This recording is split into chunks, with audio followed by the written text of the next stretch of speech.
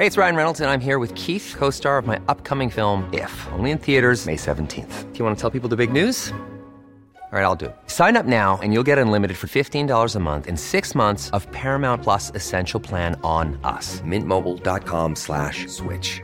Upfront payment of $45 equivalent to $15 per month. Unlimited over 40 gigabytes per month. Face lower speeds. Videos at 480p. Active Mint customers by 531.24 get 6 months of Paramount Plus Essential Plan. Auto renews after 6 months. Offer ends May 31st, 2024. Separate Paramount Plus registration required. Terms and conditions apply if rated PG. Many of us have those stubborn pounds that seem impossible to lose, no matter how good we eat or how hard we work out. My solution is PlushCare. PlushCare is a leading telehealth provider with doctors who are there for you day and night to partner with you in your weight loss journey. They can prescribe FDA-approved weight loss medications like Wegovy and Zepbound for those who qualify. Plus, they accept most insurance plans. To get started, visit plushcare.com/weightloss. That's plushcare.com/weightloss.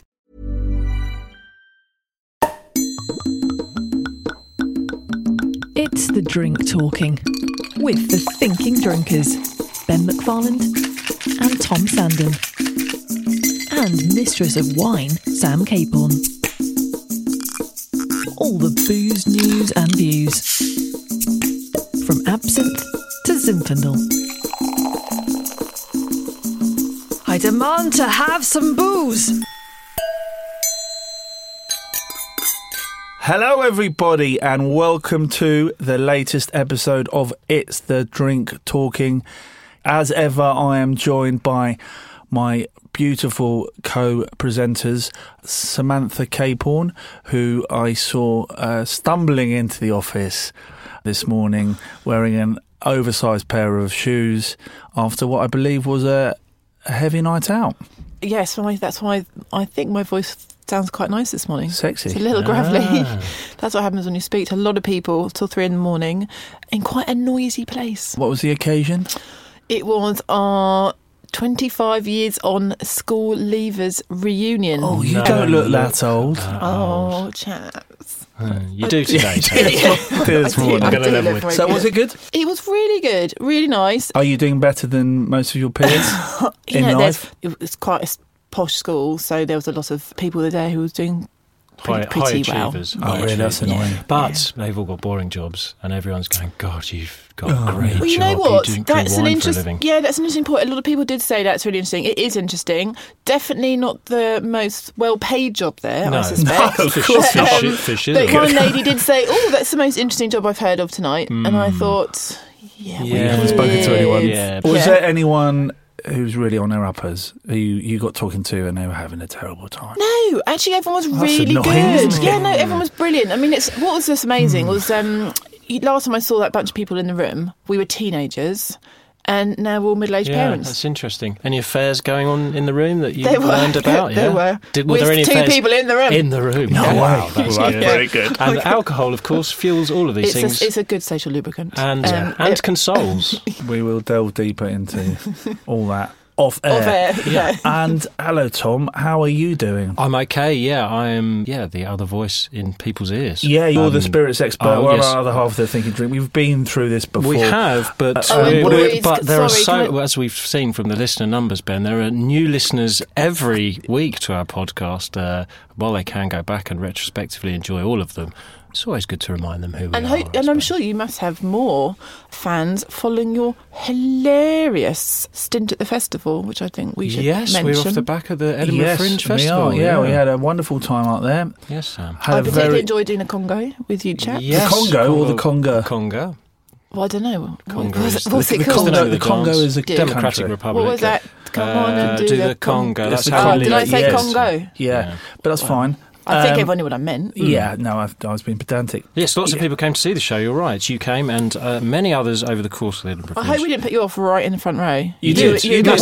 Massive thing Sophie's to like, distract us. Kill me. You looked like you'd had a drink as well before you came in. Well, actually, I had flown straight off Saturday Kitchen, straight up to Edinburgh, and I'm not a big fan of flying, so I had sunk quite a few gins with a very nice couple next to me on the plane.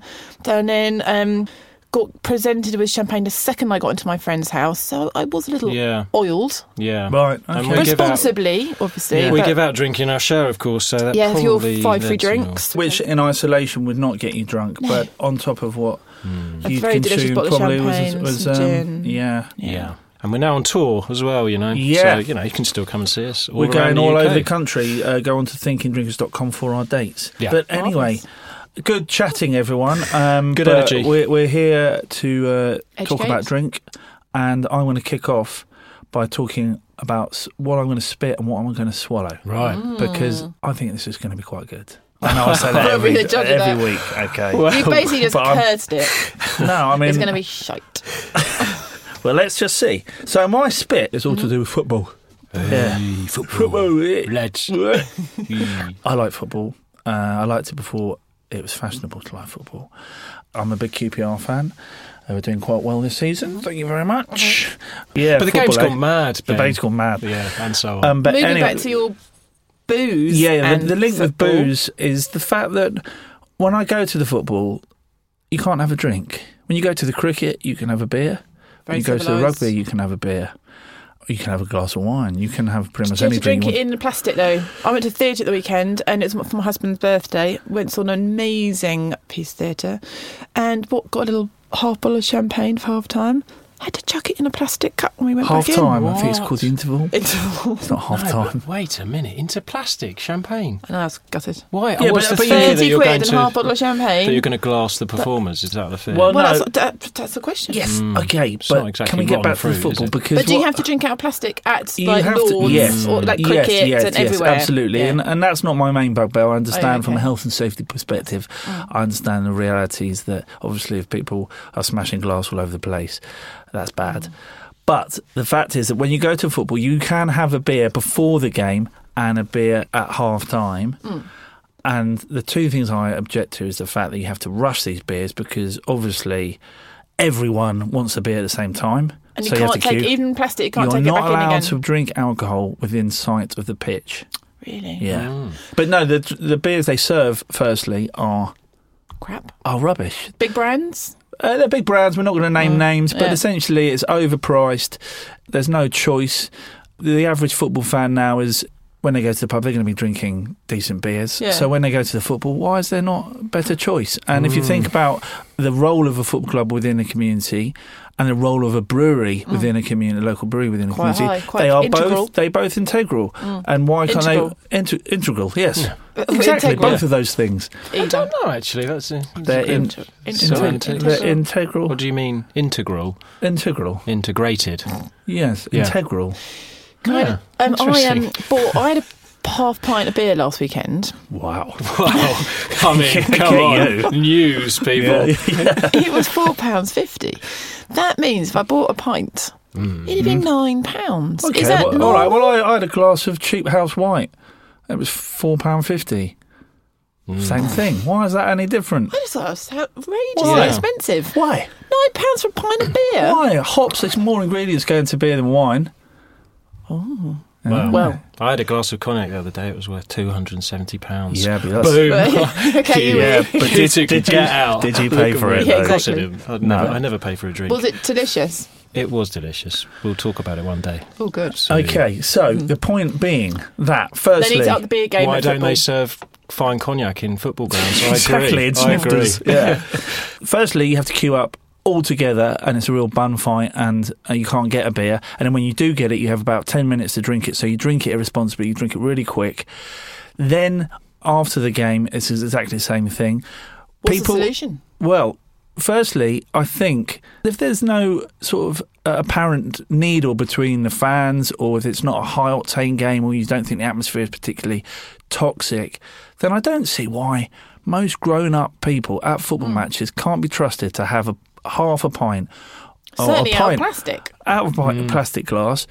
I think if you treat people like idiots, they will act like And idiots. also, it's a bit bonkers. If they're drinking half time, They're still you getting... can still go and... Well, if it's you got worse. there early, you can then... Exactly. You worse. can Yeah. cane You're a gonna couple of scum it. pints, then you Exactly. sit down and you need Yeah, it's a to... bad do. scenario. Yeah, and also you can then most local breweries you could partner up with, support them, and have a beer that's about 3-4%. Yeah, that's a good idea. A friend is a Crystal Palace fan, and he said that the best-selling beer in the ground is a locally brewed beer. Yeah. That's a really nice way of bringing other community businesses back into it, isn't it? I mean, the reason they sign up with the big breweries is obvious, because they're going to get a better deal on their part and make more profit. But really, I think you're going to get more people going along if the whole experience is better. And makes it feel a bit more... But actually, more it's of an got, experience. Yeah, isn't it? exactly. It's more like you can relax, like actually having that drink in a half-time interval. No, it is half-time. Yeah, for football, interval at theatre, having a drink halfway through. It's quite a nice treat on the weekend. Yeah. I'm not very good at drinking the day because, frankly, I just need to sleep. No, you just tend to do it all in the evening, don't you? Yeah. So, or on a plane. But also an easy way for them to, like, if you've paid 60 quid for a ticket in the West End or for a game of football. How much is a ticket to football? Well, you pay 60 quid and upwards for a big, sort of one of the big four, which QPR's about 20, 25 quid if you're lucky. But add to that experience, when you go to the bar, they've got interesting beers, and although you have to pay for them, it's still elevates the experience. I'll give you an idea of the food. They do a meal deal at QPR. Okay, normally, I can't remember the exact prices, but this gives you an idea of the kind of sophistication of their catering, is that you can get a meal deal, a hot dog and a beer. Normally the hot dog is £2.50 and normally the pint is £3.50. But if you buy them together, £6. Wow. I mean, exactly the same price. I mean, my maths is so bad, I thought it was more expensive. No, they've just added it together. A sophisticated fan base. Taken off 10p. But no, they've not even taken off 10p. It is. So that, I think, is... And there are also Leighton Orient. I've been to Leighton Orient, sort of East London, quite hip. But they've been relegated now, out of the league. But their bar, it's really good. They've got a massive selection of beer. It's a bit trendy. And it's very, very good. There's no reason why they shouldn't serve good beers. Basically, and not only that, we should be able to watch the football with a beer. It's great. Well, you've convinced me, Ben. Yeah, I'm in. I watch most of my football via Sky Sports News updates on Saturday as the scores come in, and I drink really nice beers, so I just don't go to the games anymore, Ben. No. I just find the prices madness. It's great. Game's gone crazy. Just on top of that, as ever, with a lot of our topics, is that if any of the leading football clubs out there need some consultants to come in and advise them as ever on their choice of beer and cognac, wine or spirits. And cognac, and wine, then we are available through the usual channels. We're here, guys. Good stuff. Okay, so that's my spit, and the thing that I'm particularly pleased about at the moment is yourself. You're running, look at you. You're training, your fitness. Oh, my chafing. I don't know. No, I don't. We'll talk about that later. It's just such a visual thing as well. I think until we've got a video. Chub Rub, it's called. Apparently, it's called Chub Rub. Little Chub Rub. Little Chub Rub. Everyone knows about this whole craft beer revolution. All these breweries opening, little guys, local breweries making wonderful beers. Lots of innovation, lots of entrepreneurial verve, lots of unusual ingredients, new styles and everything. Every week there's a new brewery opening. But at the same time, this all comes under the idea of a craft umbrella. This idea that this is all craft beer. Now, some of the big brewers are now buying smaller breweries or releasing beers and trying to call them craft, which is fine. What is a craft beer? Is the question. Oh, Sam, you've opened up a can of worms there. If you go online and type that in, you'll be treated to some really, really fascinating online debate. Should you be tired? Yes. Can't sleep? Yes. Then there Should is you want your to cut solution. off your... Yes. So we haven't got time to go into what is craft because that is it's just so tedious. It's not true. But I do think that as more and more breweries are being bought and more beers on the bar purporting to be craft when they're not, or they're not as artisan as they say they are, that there needs to be a bit more clarification because I think a lot of people... Is it size? Does size matter? Very much no. As we know, it doesn't. No, because I think I don't think size does matter because if you're making the same beer you did when you were very small, and you get bigger, and you're making a success of it, and you're independent, then I think you've not changed the way you're doing things at all. Quality goes down. Well, that's it. If you can preserve the integrity of the quality, then and I think because we went over to America and we wrote this book about the craft brewing scene there. And Sierra Nevada is probably a good case study, isn't it? It's Absolutely. sort of grown. They've moved. They are the leading light, and they're still pretty tasty. Yeah, because they've kept all the standards of cleanliness and quality the ingredients control that he uses. He's just scaled up, but he's kept everything the same. And I think that's the only way you can manage that. I don't think any critic or beer drinker can lay a glove on them in terms of their quality and their commitment to making the best beer they can. I mean, and everything they do, they're environmentally friendly, they're green, they grow their own hops. But they're an amazingly well-run business, and they make lots of money, but there's nothing wrong with that. I mean, it really is. Where are they based in the States? A place called Chico. Oh, great place. Great place. That's a great town. Great town. Voted the best college party town by... It's been in the top 10 by Playboy magazine. Not that we're endorsing We Like Girls. I was going to stop that there. But the top 10 college party towns for the last 5-10 years is something ridiculous. I mean, we drove in there, Ben and I went to the brewery, and when we drove in, there were lots of these frat and sorority houses, and there were people like dancing on roofs with big speakers out. You know, like the films, there's American college parties. That's real? There were houses next door to each other, just rows of these houses, just everyone having parties. Like bikinis and everything. I mean, we were a bit old for it, but we... Not too old. No, we gave it a go.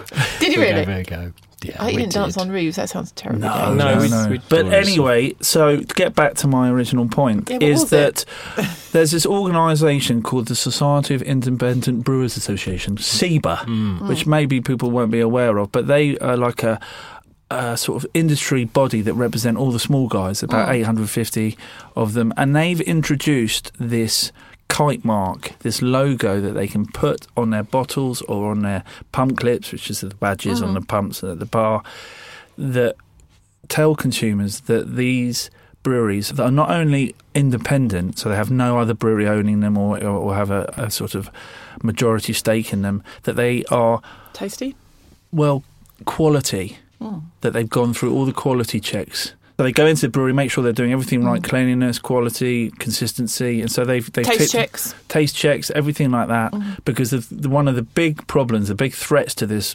burgeoning craft beer movement is the fact that the quality can go up and down a lot, and consistency, and people are paying quite a lot for a beer. And if they taste one that just tastes awful or tastes completely different to the time they had it before, then sooner or later they're not just going to reject that beer or that brewery. They're going to reject craft beer as a whole and go back to drinking wine or cognac, Tom, if they are so inclined. I drank a lot of beer last night. Moretti, is that a good one? Yeah, it's all right. It's Italian. Yeah. It's got a man with a moustache on the fresh. Front. Yeah.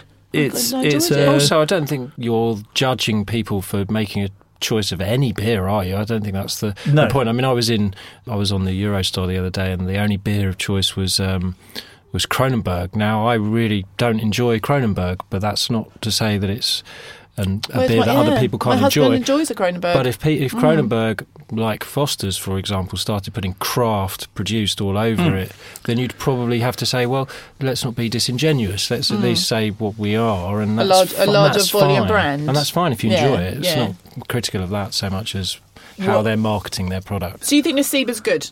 I think it's a really good thing. They are supporting the local brewery, and they're not saying that you shouldn't drink mainstream beers or beer, but just to clarify between the integrity of what craft beer is. When a drinker goes into a pub and looks at the different beers, if you want to support a local independent brewery, you're not always going to be able to tell which of the beers on the bar are made by them unless they have a little mark. And they go, okay, you have the choice between two beers that are quite similar, and one of them's a small guy, one of them's owned by one of the big breweries. I'd go for the small one. We've got quite a lot of independent shops where I live, and I would always make an effort to transport them, because then people go, oh, that's such a shame they closed down. And you're like, but you never ate there. No. You know, and you're surprised that it's gone. Or, you know, there's a nice, I don't know, fishmongers or whatever, and try and go there. Well, this is it. But I think that's a little bit different because people can make that choice quite clearly. So it is a kite mark, and it's called, it's not a particularly snappy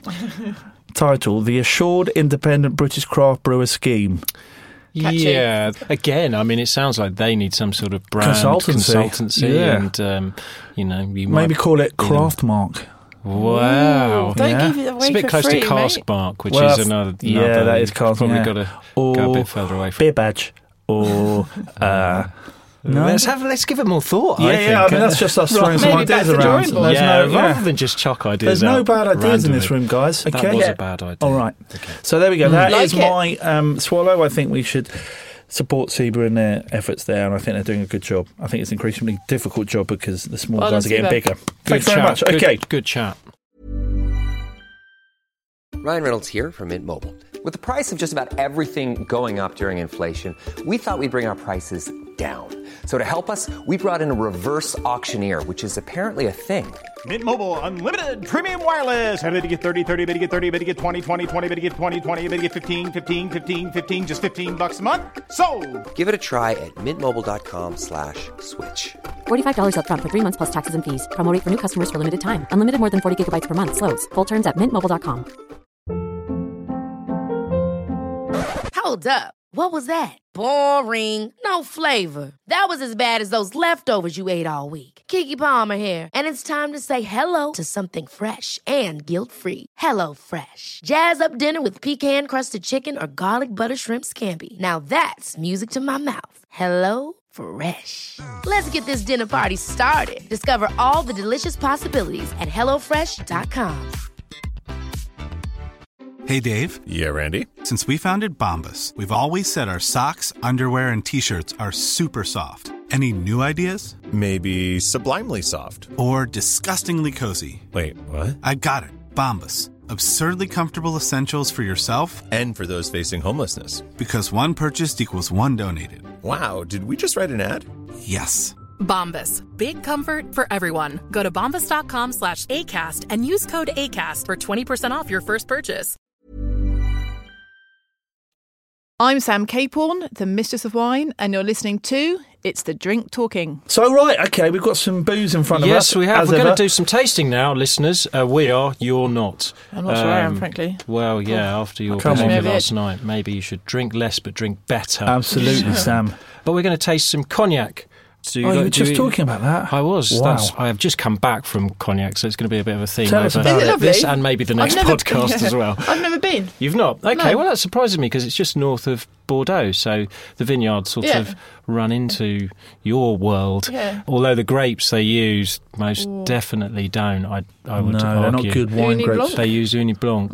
The reason why they choose that grape is because they distill it. So to go back to the beginning of what we're drinking, this is a fruit spirit brandy, and that covers a lot of different distillates. Fruit provides sugar, so you can ferment it. Yeah. So Calvados is made from apple. It's an apple brandy. And fruit spirits are pretty much, they're one of the first incarnations of distillation in the same way that they were the first incarnations of fermentation. Because, it's booze. And turning apple juices into distillates. But also grape. Now, cognac is a grape brandy, and there are many grape brandies. There's Pisco, there's Grappa, there's Armagnac. And Armagnac and cognac are the two big French grape brandies. Armagnac we'll talk about on another show. Ben, I know you're a fan. I was just holidayed in Armagnac. Yeah, a beautiful region. And it has a town called Condom, so there's plenty to say about Armagnac. But Armagnac's probably the French grape brandy, the brandy that they keep for themselves. And cognac is the king of brandies, but really it's the global face of grape brandy. Now, I should remember this from when I did my WSET, but what's the difference between cognac and Armagnac? There are plenty of technical differences, not least regions and how they're distilled. And actually, Armagnac is it's the oldest, and they've had lots of sort of variations on their themes. Cognac set down the basis of double distillation back in the start of the 17th century. Double distilled? No. That's it. No. And they've had lots of different goes at producing Armagnac, and I think they've never been quite so regimented. It's a bit more of a laissez-faire. And they have lots of discussions about how it's made, and it is much more rustic. And for that reason, arguably more romantic. But then cognac... Armagnac's more rustic, you reckon? But then when we look at cognac, it's just drenched in this epic history. And and also like when you've got sort of rappers rapping about really expensive cognacs, that'd be, wouldn't it? Yeah, Armagnac is not really readily available in outside of France, and they're small producers. Whereas cognac has the 4 big houses, so Hennessy, Martell, Remy, and Courvoisier. So they've got big budgets, a bit more, very much ostentatious, a bit more bling, bling, but also a rich history. I mean, it's just been a bit more savvy, I suppose, commercially. They've laid a lot of stuff down. The fact that you can find cognacs that are 130 years old, they've had the financial power to do that because it's all been built on trade as a category. They're based next to the river Charente.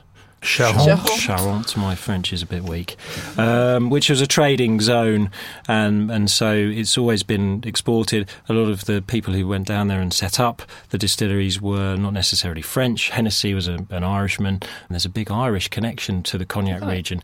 A lot of the Irish legged it over centuries for various reasons, the English just hassling them a lot, and also then the potato famine, and obviously they spread out into the world, as we know, the Irish, but a lot of them went to France and set up distilleries or places where they could buy eau de vie and blend them. And that's quite an important distinction in cognac as well. So just to talk very quickly through the production process, you take your grapes, you ferment them, you get a wine, and then you distill that. In cognac, you have to distill it twice. And then you age an eau de vie, is what you end up with, a spirit, an eau de vie, and then you mature it in oak barrels, French oak barrels, for a period of time, and then you blend it. And to use Hennessy as an example, because that's where I've just come back from, they talk a lot about how all those different people in the process have their role. So Hennessy would not see themselves as a winemaker or a grape grower. They see themselves as someone who manages the eau de vie and the blending process. So everyone has a very important role in it. In other spirits, I suppose it could be the same, but you don't necessarily always grow the grain and take it all the way through. And we've worked closely with Adnams recently, who do everything because they make their own beer, which gives them their fermented, and they have their own grain. It's quite unusual to do everything, but they're very passionate at Hennessy and the big houses to talk about how these little producers give them even eau de vies that they can then manage, mature and blend. People tend to think of cognac as quite stuffy.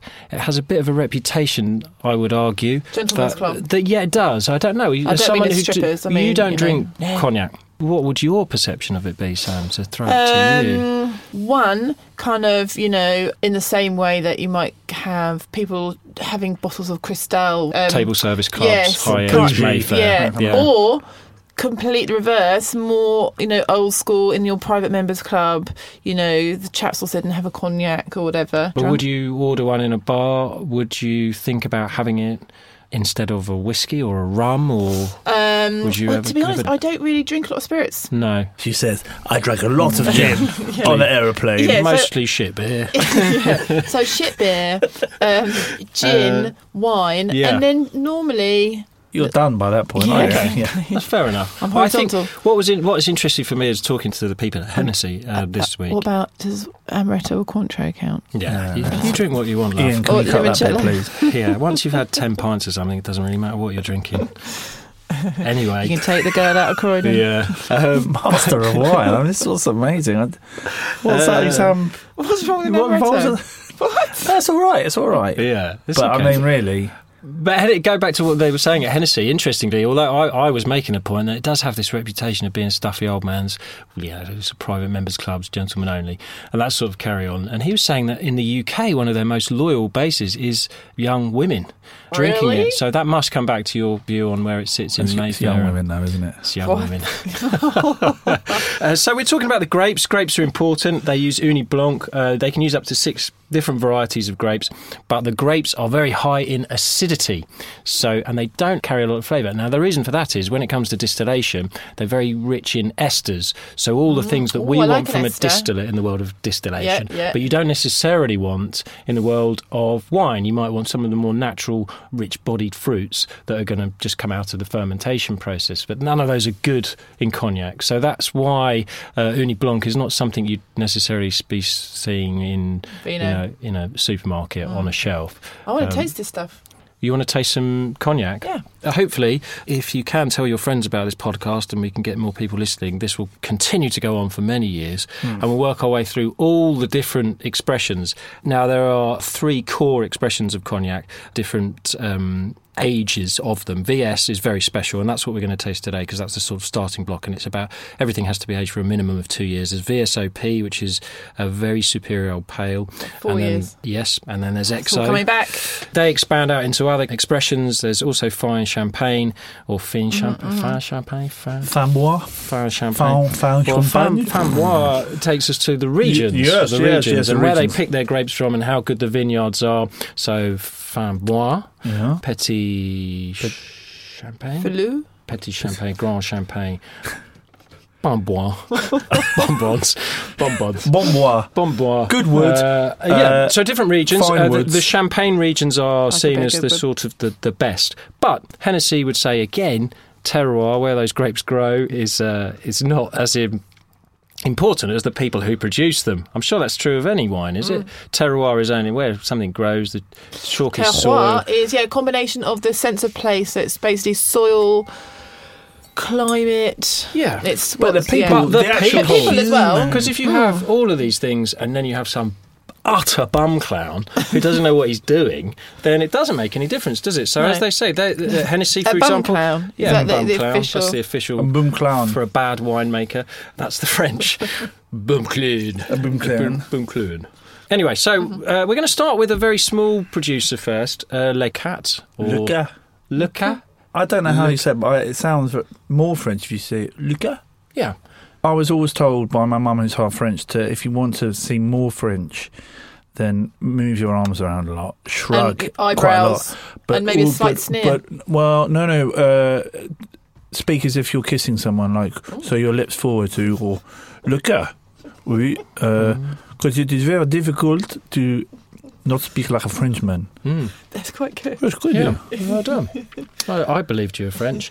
It is a VS, the Le Cat. It's named after Pierre Le Cat. Pierre Le Cat. Pierre Lucas. Okay, I can't do it so well. You're pretty good at it, though. That's the French mother. And they were supplying their eau de vies to the big houses, and then they decided to start bottling their own and selling it, which is Why not? why Ben was able to buy it at rather short notice because I couldn't get hold of I anything. bought this so- from Borough Wines, who are wonderful. Our friend Mitch Adams is overseeing things there, and they've opened a place in Turnham Green Terrace, Chiswick. I like what they're doing. 23 hectares of vineyard, sustainable farming methods. What's These it meant guys to taste like? Well, this me is taste quite it, like- elegant. It's quite fruity. Very It's- silky. It is actually, and a VS is the reason we're starting with a VS is because it's the most accessible and, frankly, the Least complex cheaper as well. end of the market. So if you're new to the category, it's quite nice to sort of go in there at the £30 mark rather than get This bogged was down. £30. Was it £30? Bang on, Oh, yeah. right, okay. And you can get it. I mean, I imagine you can get the other cognac we're going to taste, which is the Hennessy VS, in the same shop for around the same price. I'm beginning to worry. I'm not very sophisticated. You aren't, so don't worry about it. It's fine. We've dealt with it. We've moved on. Go on. What's your problem? You don't like it? Basically, I like most wines. You Yeah. know, I'm quite good at wine. I know, Yeah. kind of know my stuff. But you know, I know this stuff's all meant to be really delicious. But No. I mean, it's 40% ABV spirit, and you've got a hangover. I mean, I'd say this is the first thing you've had after your breakfast. Yeah. You aren't sophisticated, and this isn't the way you're supposed to be This isn't drinking. gonna help. I mean, you're But listeners, still burping up beer and Moretti. yeah, listeners will have the benefit of listening to this around 7 o'clock in the evening, By a or roaring maybe fire. maybe after their dinner. would and they you can eat sit anything down. with cognac? Well, Nice bit of interestingly, cheese and I've just been cheese. to cognac, and they served cognac throughout a meal, and you'd Crikey. probably tend to think of it as a dessert or an après dinner digestif. But they served it with starter and main course, and it went brilliantly with fish, and it went brilliantly with a big meaty main course, yeah. in duck, in fact, it was. Wait, really? And it went brilliantly with foie gras, but let's not get Oh, bogged down yum. in foie gras. My Get husband makes a controversial. really nice prawn cocktail. Right.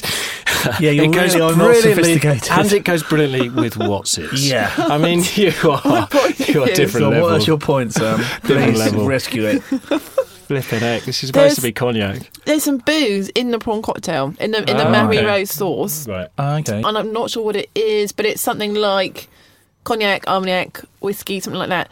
This actually, cognac, and what we were saying about having it with starters, would be delicious with a prawn cocktail.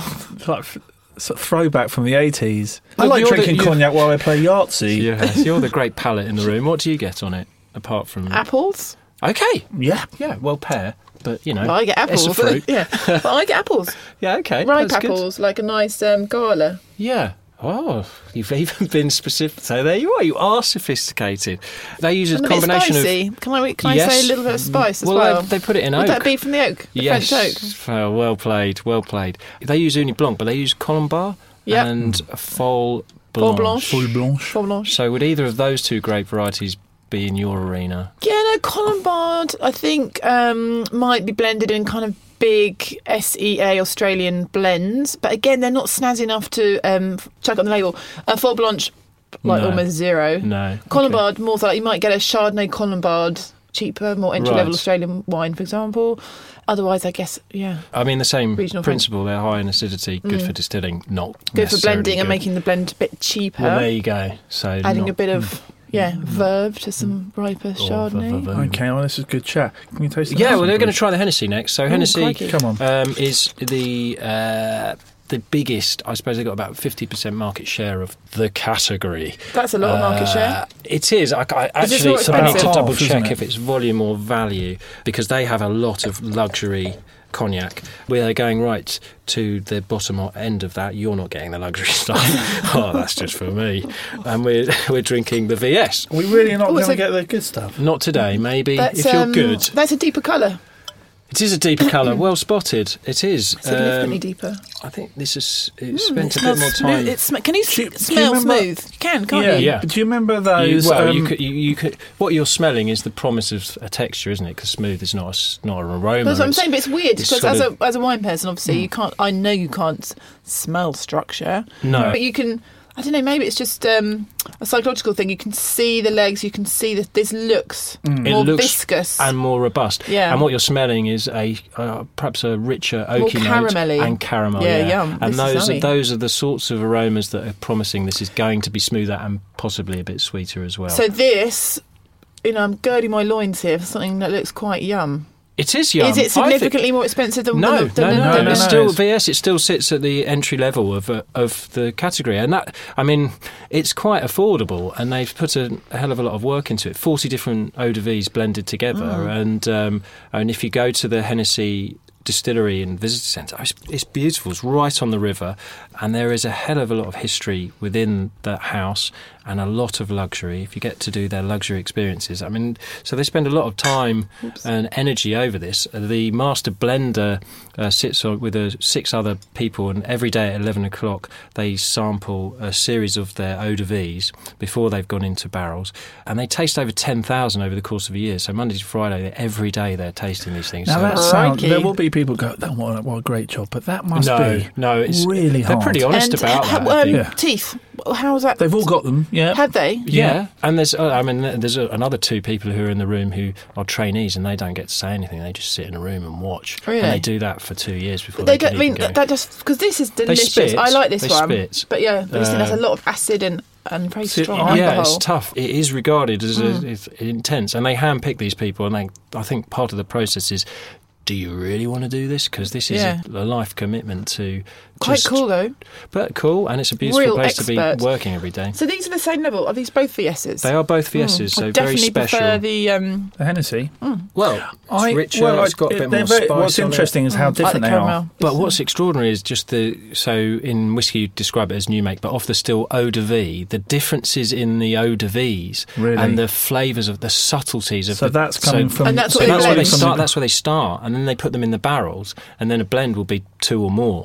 So then they'll start blending them. This has been 40 different, but I mean, it's extraordinary just the levels of variety in those flavours at the very beginning of the process. Because the wood they use. We've talked about wood in American whiskey, and you loved those big vanillas and those rich. Well, it's French oak, and it's very old. They keep their barrels. I mean, they might put some of it into new barrels for 6 months, but they age this up to anywhere up to 50 or 60 years, and then they work out how much the wood's given, and then they put it into demijohns, glass demijohns, which is why they've got stocks that go back to hundreds of years. You know, it is actually drinking history. It's extraordinary.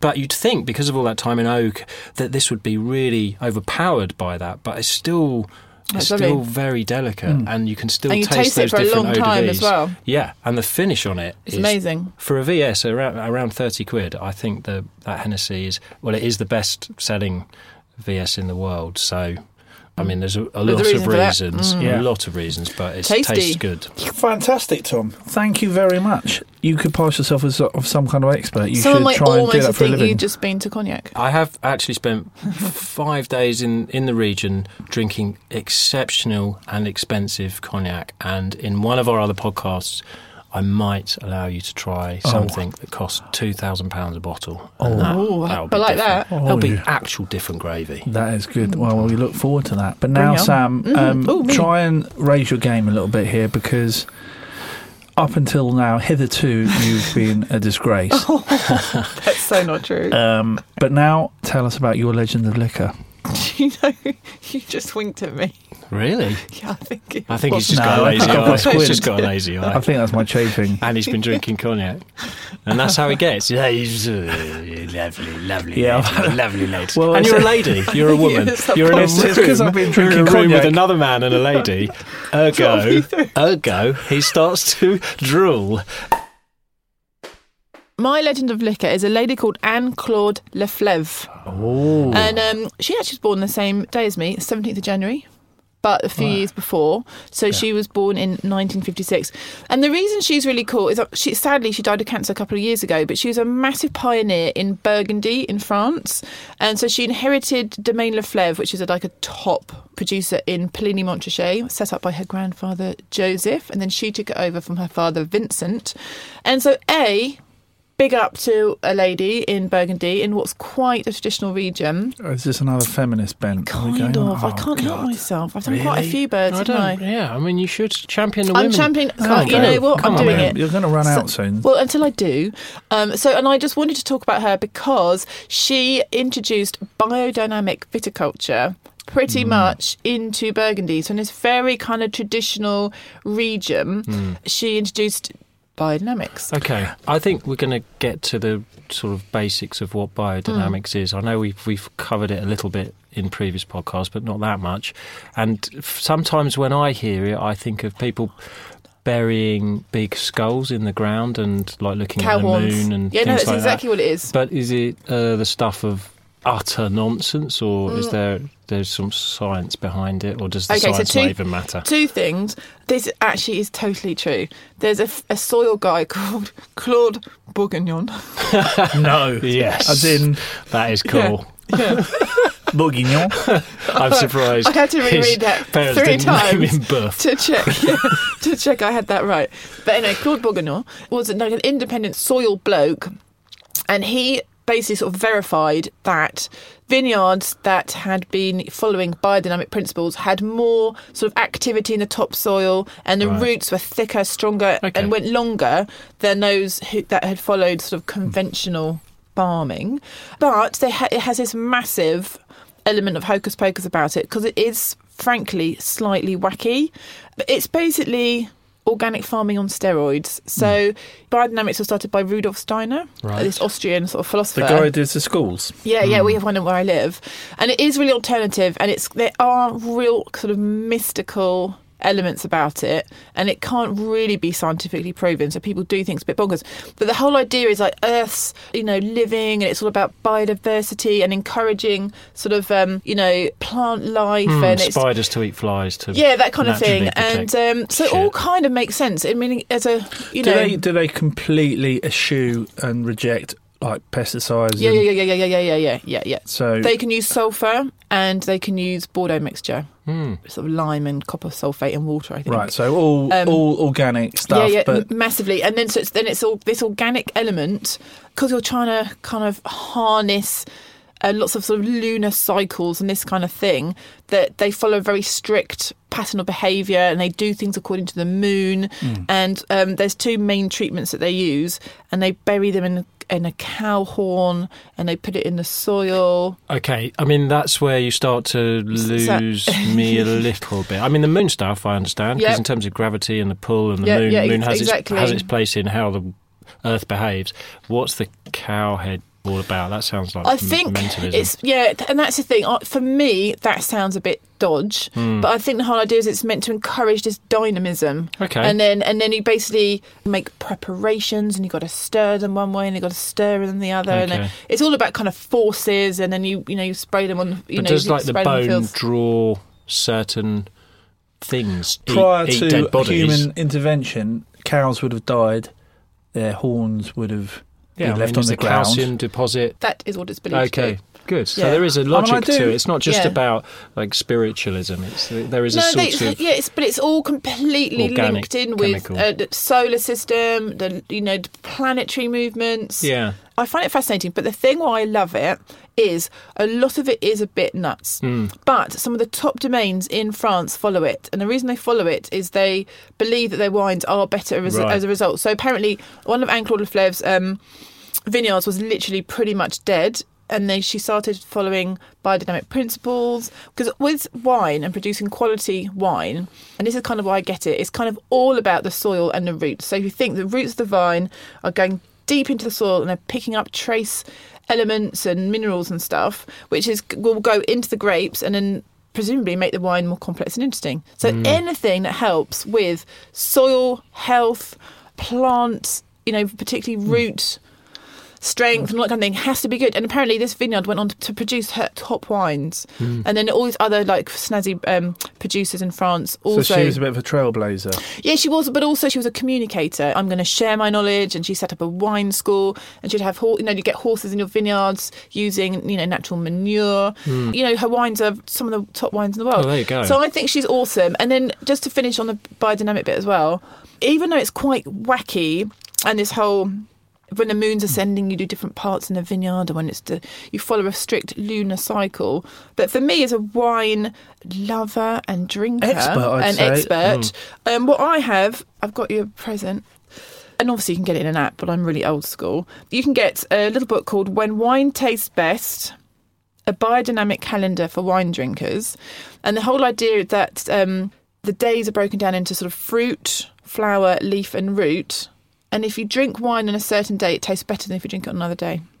Okay. And that is absolutely true. I like the sound of Things that. I do buy into it.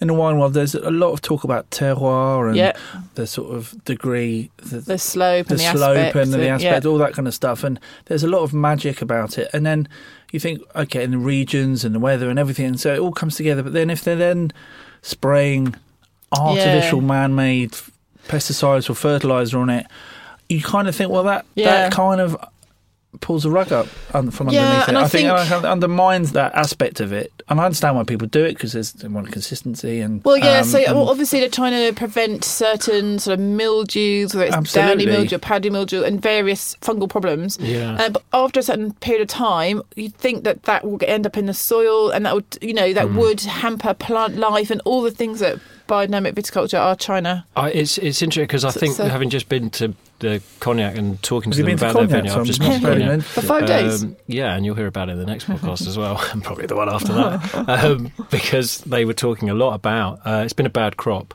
and early frosts have meant that and you see a lot of black grapes, but they're also talking about bark rot or root rot, or a fungal problem that's going through the vineyards at the moment that they don't have an answer for, and these things emerge every now and then, and it's not phylloxera. It's not phylloxera, but they come from that history of in 1870 that phylloxera bug decimate. I mean, Cognac would be the number one spirit in the world, but it was absolutely destroyed. Ruined, and it's never recovered. So you can see why they come from a position of slight zap it anxiety. What we can. Let's just kill this before it kills our entire industry. You can imagine going, don't worry, I'm going to stick a cow horn in. They're like, no, Jean-Pierre, we need some pesticides. It seems the English have got more wine than us. That would be irritating for them, I'd imagine. So I can see why they do take any measure necessary. And what I'm interested to hear is whether the biodynamic producers are doing this at the same time as running vineyards where they use all the other so they have a chemicals. bit, they're hedging so their bets. they do a bit of this, or are there now many independent biodiverse producers? I think it's a real passion. Some people will follow biodynamics, but not actually be certified. So they couldn't say they produce biodynamic wines, but there's a lot of people who followed these kind of biodynamic principles, sort of, of sustainability, kind of organic. I mean, it sounds like it makes a lot of sense. Yeah. But it's just this weird cosmic thing. Like, the cow horn's meant to harvest cosmic forces in the soil. It's like Scientology, isn't it? I'm on board with Scientology, until they start talking about the I kind of believe in the alien stuff as well, but no, I'm mostly on board with Scientology. I think it's pretty good. Well, if you say or not, then they come. Yeah, but also I want to get into Hollywood, so we're well into it. Saying it. So basically, she was just such a pioneer, produced amazing wines, shared that knowledge, set up a wine school. She sounds like a lovely lady. This is the thing about it. Whatever you think, it's got just ringing endorsements from everyone in the industry. Her wines so it does rocked. work. So that was it, basically. Anne Claude Lefebvre, biodynamic viticulture. It's crazy, but last weekend I had a bottle of wine that I've had many times, and I just didn't rate it. And I was saying to my husband, this just isn't hitting the spot. And we had another bottle on Monday night, and I was like, oh, it's delicious. And so we said, let's consult the calendar. I bet you today's a fruit day and last Sunday was not. Absolutely bloody right. There we go. Yeah, no, so, seriously. So if you didn't enjoy the Blue Nun, Monday go just back. gone was a fruit day, and the Sunday we had it before was a leaf or root day. So all I would say is, if you have a tasty bottle of wine or it's Christmas, look at the calendar, and I am being completely serious, before you drink something expensive, because I have had a look already, and Christmas Eve is a fruit day. Really? Yeah, so if you had a really tasty, expensive bottle, I would suggest that's a good time to drink the good stuff as well, isn't it? It's flower, so it's not fruit, but it's a flower day, whereas Christmas Day's leaf. Okay. From 9 o'clock. And also, it's better to drink morning. a good wine on Christmas Eve, because that's before most of the family come round. So you don't have to share it. Yeah, you get out of the old muck for that long. I know. Well, Brilliant. Thank you very much, Sam. That was fascinating, as ever. Yeah. And thank you, Tom, for your cognac-soaked contributions. You are welcome, Ben. And thank you, me, for being the best thing in this podcast. Again, so, just time and again. I know. And all the people are saying it. Everyone's saying it. I've heard at least one person you say it. So that brings us to the conclusion of yet another It's a Drink Talking podcast. Join us next week when we will be doing a similar thing, but in a different order. Have a lovely week. Bye. Bye. Cheers. This was a Grand Cru podcast from 7 Digital. Ever catch yourself eating the same flavorless dinner 3 days in a row? Dreaming of something better? Well, HelloFresh is your guilt-free dream come true, baby. It's me, Keke Palmer. Let's wake up those taste buds with hot, juicy pecan-crusted chicken or garlic butter shrimp scampi. Hello Fresh. Stop dreaming of all the delicious possibilities and dig in at HelloFresh.com. Let's get this dinner party started. Even when we're on a budget, we still deserve nice things. Quince is a place to scoop up stunning high-end goods for 50 to 80% less than similar brands. They have buttery soft cashmere sweaters starting at $50, luxurious Italian leather bags, and so much more. Plus, Quince only works with factories that use safe, ethical, and responsible manufacturing. Get the high-end goods you'll love without the high price tag with Quince. Go to quince.com/style for free shipping and 365-day returns.